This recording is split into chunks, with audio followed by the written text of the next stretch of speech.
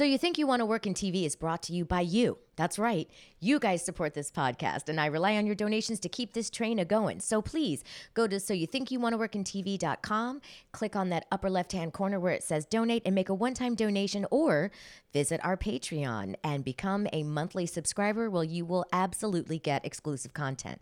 So become a supporter, won't you? You know you want to.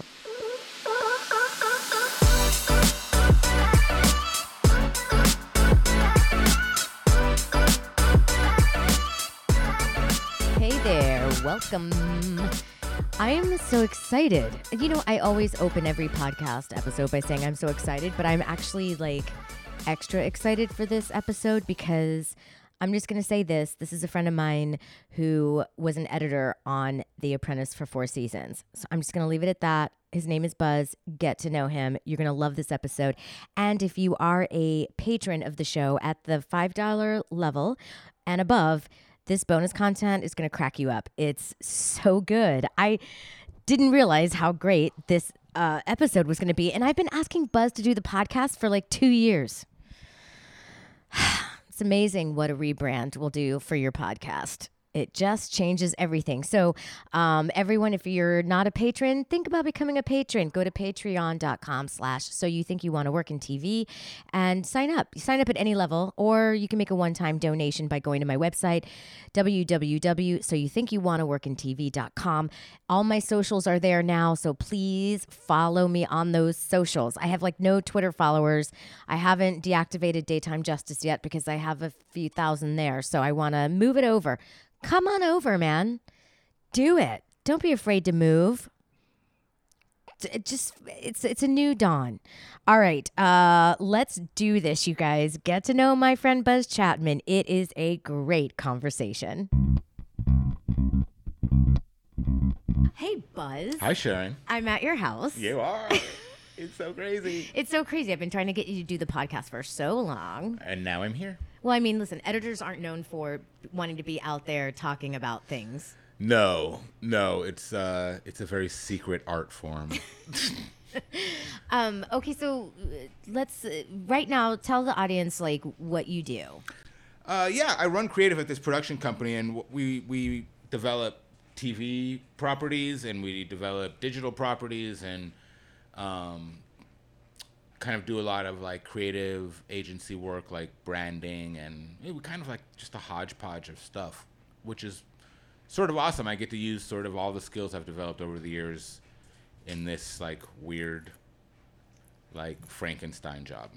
So what I want to talk about, okay, so but you started as an editor. You started as a producer. Yes, I started as a producer at MTV News. And let's talk about what we talked about off camera, which is you were at the Peterson Auto Museum when Biggie was shot. Tell me about that. It was what actually was it like? Did you know get what's a call? crazy? Well, it's crazy because I was an associate producer for MTV News, like right in the heart of all that crazy East Coast, beefs. West Coast madness. Like we were camped out at the courthouse for months for the Snoop trial. Like saw like the social. Right. Yeah. No, we were the murder trial. Yes, we were the pool camera. Like when the verdict was announced, like we were like had a satellite truck. We were doing live hits. Like back in the '90s, that was. You know, that was and it was a big deal. Yeah. We were doing the full news thing. Oh my God, the stories. Okay, anyways, yeah, and so when Biggie was killed, I was the guy that they called to like me and John Norris like run out to the Peterson Auto Museum and do the hit, and also I was the guy that they called when Tupac got shot. Oh shit! In Vegas, and immediately like. Within hours of it happening, I was in Vegas for like a week.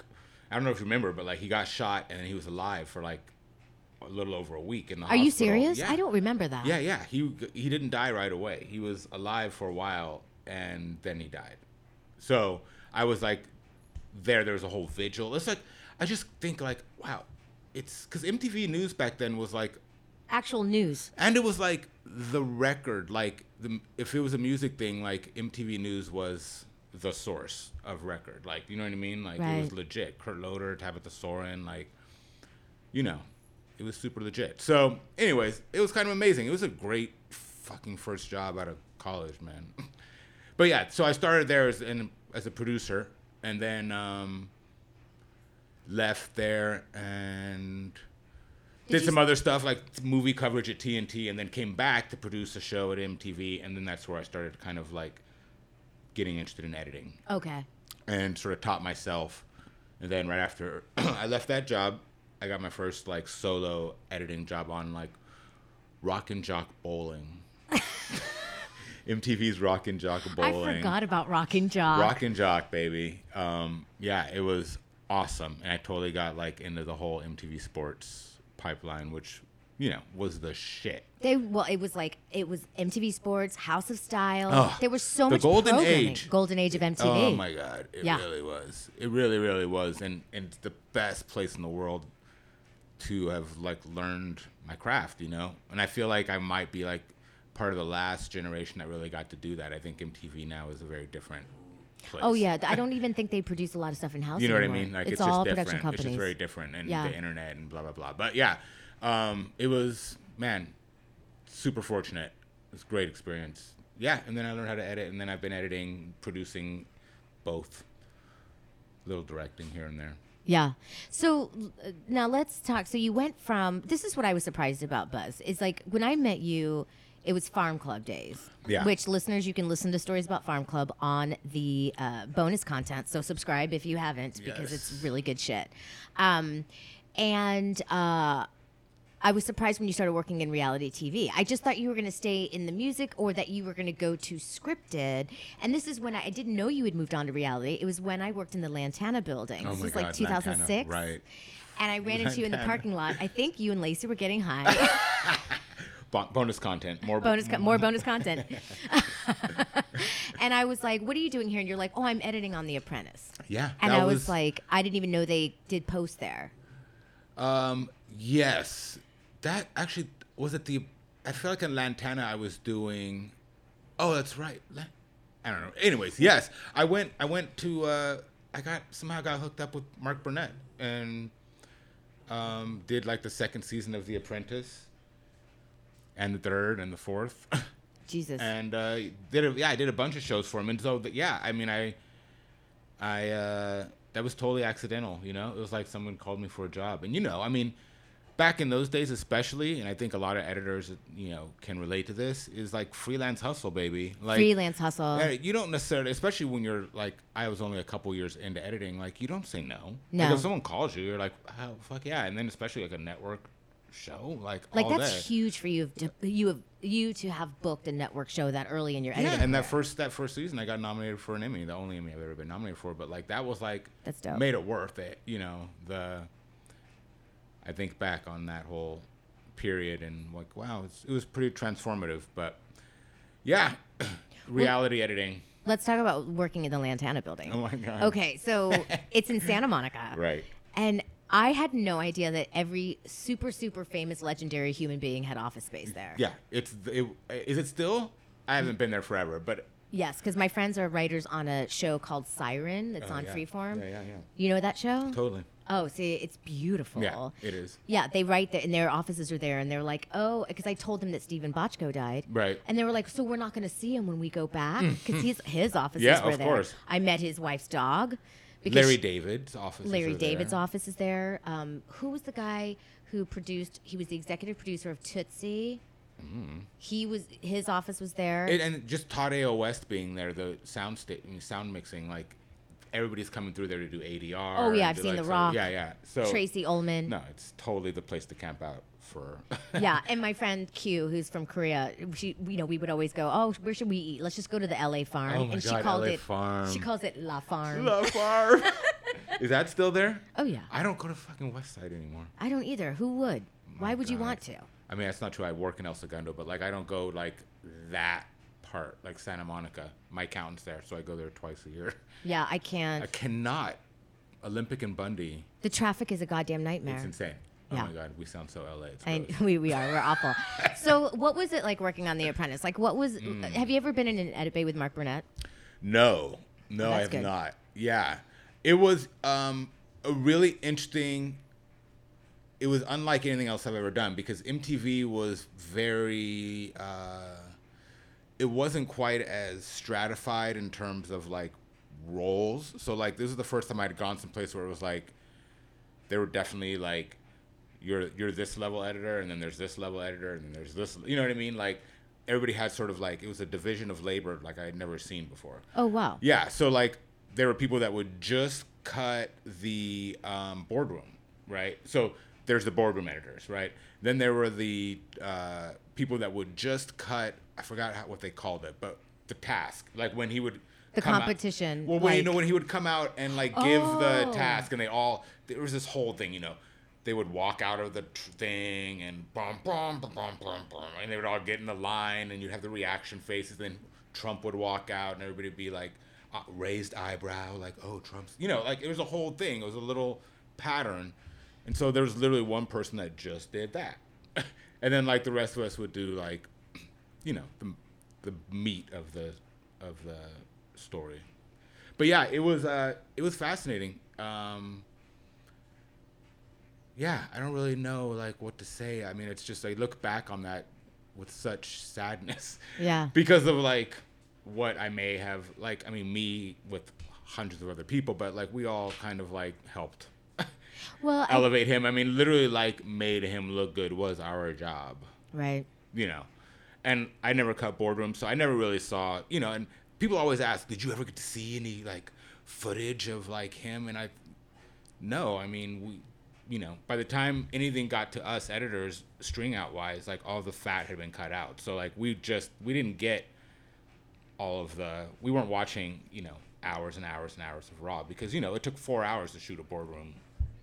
That's wow. No, it was 4 hours of rolling, for what ends up being 10 minutes of airtime. But like they would just roll and roll and roll and roll and roll. See, that's interesting, because I wondered, I was like, why doesn't Buzz know how come we never heard Trump say that N-word or whatever? And now it makes sense because you guys parceled out the editing. Yeah. I mean, differently. by the time I got a bin full of footage, it had like been trimmed. By story producers. Yeah, story producers or even AEs, assistant editors. You think of it like a steak. Like a cutting a piece of meat off of a side of beef. Like all that fat gets trimmed before it makes its way to me. Mm-hmm. And then I'm just chop it up from there. So, yeah, I would never see that kind of thing anyways. But I never even heard of it. Like that's what kind of like I never even heard about it. Yeah, because I remember when people were saying, it was mostly like, I say people, it was Tom Arnold, and then one other producer from the show. Yeah. At Brian, I think his name. Bill Pruitt. Bill Pruitt. We've been instant messaging on Facebook. I'm like, please, Bill, do my podcast. Oh my God. But I remember when CNN was blowing up your phone, like they found you. They found me. Oh, I had probably 10 different news outlets from international, like around the world, calling me, texting me during the election, like trying to find out what I might know. In my IMDb, it's not like it's secret or anything, but like somehow they did get my phone number. That's what I'm saying. Like how on IMDb it doesn't have your phone number. Yeah, and I'm not unlisted, I guess. I guess there's ways. They use LexisNexis. They're journalists. Yeah, I've done it. Yeah. I know how to do it. And if you wouldn't call me back, I would have sent you a pizza. That's what they do. They send you a pizza. They send you a gift card. They ask your neighbor to go knock on your door and see if you're home. What? Yeah, I've done it for Dr. Phil. It creeped me out. It actually kind of creeped me out because I was like, wow, these people just know where I'm at. But I had nothing. I didn't have anything to offer to anybody, unfortunately. Yeah. I wish I had the golden bullet. I do too. Fuck. Have you been abroad since Trump has been elected? I feel like you've traveled a lot. I did. I went to Spain and Italy and England last February. So like literally like a month after he was inaugurated. Less than that, a couple of weeks after. How were you treated? Fine. I just remember when I first started traveling, it was like, after 9/11, but like we had squandered all of our goodwill and stuff. So people sort of hated us. And I literally had to walk around with like, I'm not that kind of American, like kind of stickers and Why buttons did you fake an accent? Yeah, I can't do and that. go toodaloo. Toodaloo. Where are you from? I don't know. No, I didn't have any issues. I actually, it was pity. I think more than anything, it was people that were that felt sorry for us. And there was shock. I mean, true, like, I thought y'all had it figured out. You know what I mean? It's like your friend who you think has their life completely dialed in. Like, you know, we were that person. Like, the, like, super, like, had all their shit together. And then one day there were pictures of us on the fucking internet. Like, right. you Found know, out we had a tit eating out disorder. on the ground, like, pissing ourselves. Like, that's where we're at right now. We're that girl with her skirt above her Yes. waist in a gutter. Yeah, that's us right now. Like, no, honey, you ain't got your shit together at all. So, Christ. pity. It's mostly pity, I guess. So your career trajectory, it's interesting because I thought that you would be, I thought you'd be like lead editor, like on a huge show, and then maybe executive producer of something that you sold. Right. So it's interesting. I was never somebody But that's that just wanted me, to, yeah. Right. Projecting your Projecting and assuming. No, I actually never was somebody that wanted to have his own show. I never was a developer. Like, I had like a couple of ideas that I sort of like tried to push down people's throats a little bit, but like I was never like had that desire. I never really wanted to show run. I had a friend who, you know, is, you know, really high level executive now at a network, who asked me at one point, like, do you want to get in the showrunner track? You know what I mean? He was like, I will get you in there, you know? And I was like, nah, because sorry to all the showrunners, but like, I want to get my hands dirty in a way, like, not hands dirty, but like, I want to use my hands to make something. Like, in a weird way, like, editing feels very, like, I just feel like I'm making something, not like managing a process. I don't want to manage like a bunch of people. I don't want to deal with all that politics. I mean, especially now that I'm in development for the first time, and now I see what all that is. It actually is crystallized in my head. Like, I don't want to do that. I don't. I would love the like money and power and all of that comes with it, but like, I don't think. The quality of life I have right now, kind of doing what I'm doing, is good. You know, more money, more problems. Like, I'm good. Yeah. And it sounds so like opposite of what so many people in Hollywood, I think, are. You know. Oh yeah, it's absolutely opposite. It's just you want to collect more, and like, and I do. Don't get me wrong. I want to continue to like. The last thing I want to do is be stagnant and like hit a plateau. But like, I'm not trying to be a mogul. Right. I want to work with people who want to be moguls, you know what I mean? And build stuff with them. But like, I don't want to be like the guy. Right. You just have such a great, this one thing that you can't teach it to people. You have such a great aesthetic. You have such a great vision. Like, you know how to make something look pretty or sexy or stark or hit. You know, you have such a strong visual eye, and like, you have good timing. Thank you, and I appreciate that. But like, how would I be able to use that as a showrunner? You know what I mean? Because I appreciate that, and I think I've tried to foster that and build that, and you know, like any craft or whatever, like you just try to get better and better at it. But like, I don't want to not be able to use that anymore. And that's kind of the weird catch-22 or whatever that I'm in right now, where it's like, and I think a lot of editors will probably relate to this, is like, I don't, like, at a certain point, you're like, I don't want to be an editor anymore. But then you're like, I don't want to do any of that other shit either. Like, because it's not like, I don't have, the thing about editing is it's so much control, you know? And there's like, you're making so many decisions. You make more decisions probably than anybody else. You know, they're just, most people don't think about them. But like, I say this all the time in editing, every time you see a camera change, somebody thought about exactly where that happened in that story. You know what I mean? Somebody made, like, every time a camera changes, that's a decision. And cameras change a lot in the course of a show. So it's just a lot of control that, you know, it's not like power, you know, but it's creative control that I think I don't ever want to give up. Yeah. So, I mean, like, maybe directing or, you know, something more like that as opposed to running a show. It's really hard to tell somebody what's in your head. Yes. Like, I need you to make that thing, even with a mood board, even with showing them examples of different shows that are similar. It's really, really hard. No, I mean, it's same thing with working with a DP or editor or anything or graphics person. Like, you have it in your head, you see it, right? In your like mind's eye, you see exactly how you want it. You see the cuts, you see the whatever. Either you do it yourself or you have to just trust the person that you've hired to do a version of it. Because it's so personal that they're never gonna do exactly what's in your head unless you sit there and tell them every single step of the way. Which, right. No creative person wants that. So I'm in the position now where I'm actually having to do that more and like give notes and, this project I directed and having an editor do it. And I'm like, that's not the way I planned it at all. And then stepping back and being like, okay, but it works, and like checking myself in that way and being like, okay, well, giving up a little bit of that control, which is interesting. What did you direct? Some branded content. Oh, let's talk about branded content. It's a new thing. Oh, God. It's for a potato chip company. We're working with a...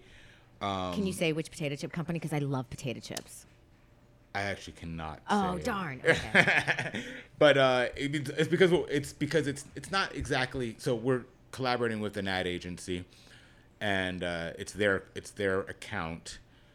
And we're like their production arm for them. And I can't really. But anyways, it's a road trip thing, and it's like putting two strangers in a car and sending them on a road trip to like work out like two opposites, like ideological opposites, and creating these little stops along the way that force them both to kind of question their ideologies. Yeah, exactly. Wow, interesting. And then they're sitting in a car together for hours at a time to talk it out, and it's kind of interesting. Did you shoot on GoPros?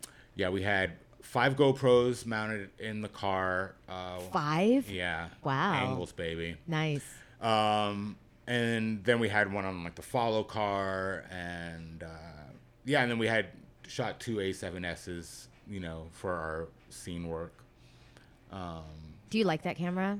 I do. It's just solid and so good in low light. Like, it's amazing. And it's just compact and easy. And, the 5D is such a, that used to be the standard, but it's such a clunky monster now. First of all, people, it's fucking heavy. Yeah, that's what I mean. It's heavy as fuck. I'm like, I can't, I need it. No. It's. The 7S is great. Yeah. And easy to mount and, to do fun things with. So, yeah, it was a fun thing. But yeah, there's so much. I had intended to edit it, but I just there's too many other things going on at work, so we just had to have somebody else. And she's awesome. But like I said, like, she's taking things a little out of order that I intended, but like, of course, like, that's the same fucking thing I do as an editor. Like, but do you storyboard it before you let the editor see it? Because it's with branded content, I would think you'd have to storyboard it for the client. Well, no, we didn't really storyboard it. I mean, we had an outline, of the kind of the narrative as we saw it, but we had to kind of go with the flow on this one because right. We're working with normal people that they're not actors. They're not actors. They're not, and that is a challenge. It is a challenge. We got lucky. But they're not, and just for the audience, reality stars, even though they're not actors, they're fucking actors. Right. Okay, they know how There's to a do reason they're there. They didn't just get plucked. Like, they didn't get a cold call from, they're not working in an office somewhere. And like, somebody didn't go, Joanne, we need you to come in for the Apprentice. No, right. they've reached their goal. Yeah. A lot of the time. Like, they've been trying to be a reality person for a while. So yeah, they've been auditioning for all of the reality shows. Trust. And a lot of them have studied them, so they know how to behave. They know how to behave. They know how to they know how they want to be perceived, which is hysterical because they think they have control over that, and they have zero control over how you can try. Yeah, but it's not going to happen. No. So these real people that you guys put in this car, like, that's what's challenging is how many times were they like, are we supposed to talk now? Can we stop to go to the bathroom? Can I have a peanut? Like I said, on this particular one, we got lucky. The casting process was, I think we cast it really well. You know, Nice. we cast 2 guys that were different, but we knew would sort of vibe with each other. Yeah. And like they couldn't stop talking. Like Oh, literally. good. And so you want to hear a complete production nightmare? Yes. I don't know. Because I didn't have to live it. That's yeah, why. no, exactly. Because course it I literally, do. it is the nightmare of the digital production age. So we get back after the shoot, 3 days on the road. There's like 14 of us on the road. It's like the ad agency and the production crew and like a big decent sized production. We get back, assistant editor's loading the footage. She realizes like one of the folders is duplicated. She's like, the A camera for day 1 should be in this folder, but it's the B camera in both folders. And we're like, that's weird. The DIT, the person who's responsible for backing up all the footage in the field, apparently made an error. When she was backing up at the end of the first night, which was a horrible, like long, really rough day, but she backed up the same folder twice and did not back up the A camera and ended up erasing the card. So the entire A camera for the first day of a 16-hour shoot on the road, Virginia, DC, and Philly, was gone. 1,000% gone. 100%, like just gone. We sent it to this data recovery place in San Francisco to try to like get it back, and it was just gone. So we had to go and do reshoots. Production insurance, baby. That's awful. That DIT must have felt terrible. She did. But, you know. I mean, accidents happen. That's exactly. And the most competent people can make a fuck up. That's exactly right. And that's what I was happy about. The company's attitude about the whole thing was, it was obviously huge, like massive. But she came back to the reshoot. You know, we didn't like banish her. Right. You know. And I think a lot of people would have. They would just been like taking it out on her. And people love to take a small human error Yeah. and then say that person's an idiot. Right. No, it's like, exactly. no, they're not an idiot. They're mistakes human. happen. Yeah. And they, even if they're gigantic mistakes, expensive mistakes, it's like, but I said all that because the 2 guys were so happy to see each other again. They were so happy. Like, yeah, it was cute. Anyways, but branded content, like, you know. So did you think first of all, we didn't know branded content was going to become a thing, of course. No. But did you think that this is where you would end up being, and do you enjoy it? Yeah, I mean, I definitely didn't think it was going to, you know, I just thought I would get on progressively bigger shows and get, like you said, like kind of move up the chain of editor and just be like the guy on the big network fucking show, you know, eventually, whether it be scripted or non-scripted, because I've done both. So I just thought that was the trajectory, and I wasn't in a rush, and, you know, I was moving at a steady clip, and I was fine. But yeah, I got sucked into this company, and they made me an offer I couldn't refuse, basically. And yeah, and I did not expect that I would be doing this kind of thing, but it does feel like the future. Yeah. People keep telling me it's the future. I don't know whether to believe it. It's just really hard because I built for 20 years working towards having a successful career in TV as we had come to know it, right? Mm-hmm. And as everybody knows, the changing landscape, like, what the fuck is TV now? Like, even, you know? Yeah. Like, Netflix is TV, but it's not, is it? Like, you know what I mean? Like, totally. Like, I refer to Netflix as TV, but it's not TV. It's not, and not traditionally. Like, it's not broad. It's not like. It's not even HBO. It's better that it's like I just pick when I want to watch it, and I can watch the whole season if I want to. Like, it's just. But it's still content, and still a lot content. of it is in some ways branded. So, I just think branded content is sort of eventually going to be everything. Because do you mind explaining branded content to the audience? Oh yeah, I've never had this on the show. Yeah, it's so. I mean, digital outlets, you know, or brands themselves. A lot of brands are realizing that traditional ads, things like commercials or no one's watching them. No one's watching them. Right They're through. fast forwarding them. They're just tuning them out. Like, they don't have the impact. So what a lot of companies or brands are trying to do now is to bypass the whole.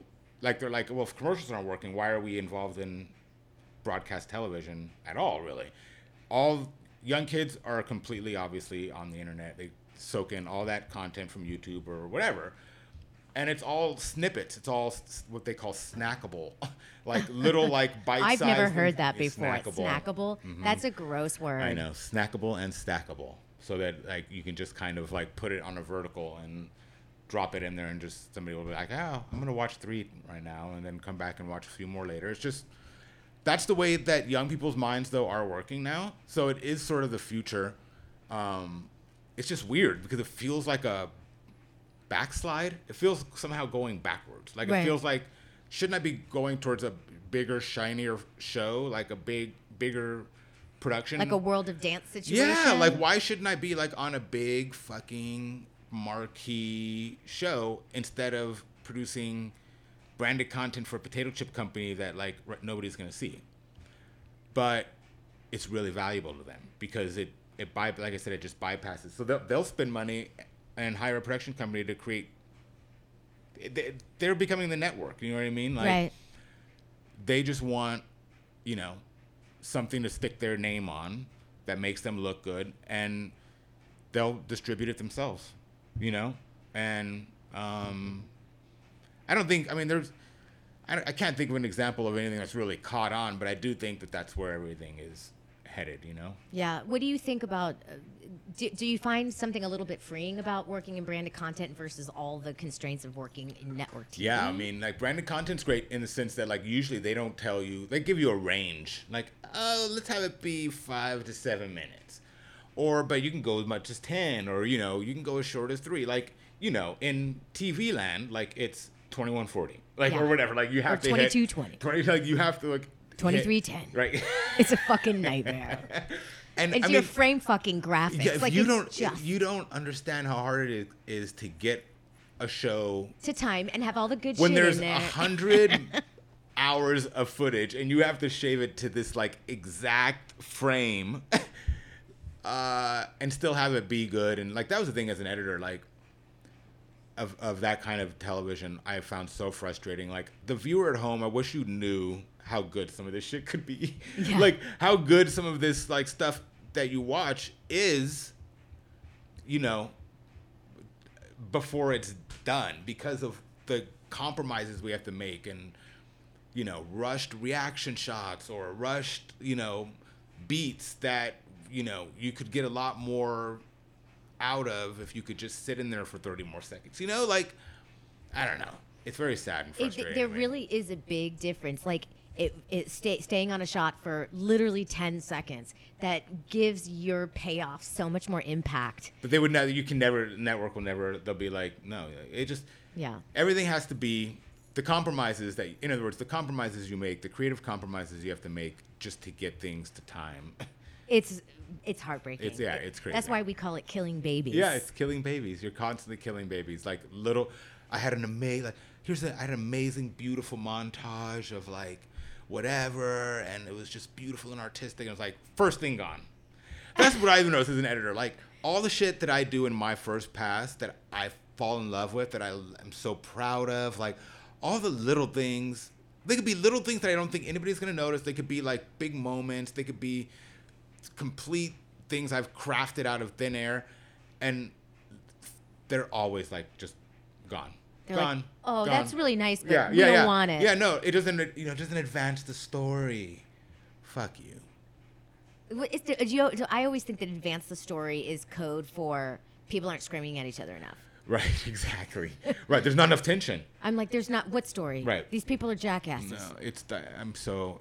And all those senses, like, yes, to answer your question, branded content is refreshing because there's a freedom. Like, it can be like, just like pure kinetic imagery, like fun, or it could be like this meditative, like storytelling. Like, there's a lot of different forms it could take. Yeah, I feel like you can be more expressive with the way that you tell the stories and in the way, like, whereas with a TV show, it's like, okay, it's docudrama. You know that you're going to cut that a certain way, and Right. it's going to look a certain way, Right. and have a certain aesthetic. You can't go, let's do this docudrama, but like this, have it look like the network's going to go, get the fuck out of here. And you're there's just fired. much less at stake, I think, with the branded content at the end of the day. I mean, they're spending money on... It's more creative. Yeah, it's more creative. It's just more creative. So I appreciate that for sure. I mean, I miss doing things that people actually see. There is something about... And I'm sure you must feel this way. Like, maybe that's part of why a lot of us get into the business is like you want to do something and share it with a bunch of people. Like the idea of broadcasting something to like millions of people, like when I do an award show or something, like the stuff that I like edit in the award show, and then there are millions of people watching it, you know, like there's, you know, when I got to cut like stuff for the Emmys and realized like, oh my God, like I used to watch this as a kid and like love the stuff that I'm working on right now, and like I miss that. Because no one's watching any of the shit that I'm working on now, you know? Yeah. Well, this has been one of the best chats I think I've ever had. I hope that's so true. I hope you're not bullshitting me. I'm not bullshitting you at all. Actually, this was never brilliant. done this. I'm new. Where can people find you on social media? Buzz LA on all platforms. Oh, you're so yes, smart. Bitch. Branded bitch. Buzz is a branded bitch. You know, that's a whole other discussion, but like, yeah, you got to brand yourself nowadays. Like, if you're freelancing in the creative, like, you got to be a brand. So, Buzz LA. Buzz LA, everybody. Thanks for doing the podcast. Thank you, Sharon. It was fun.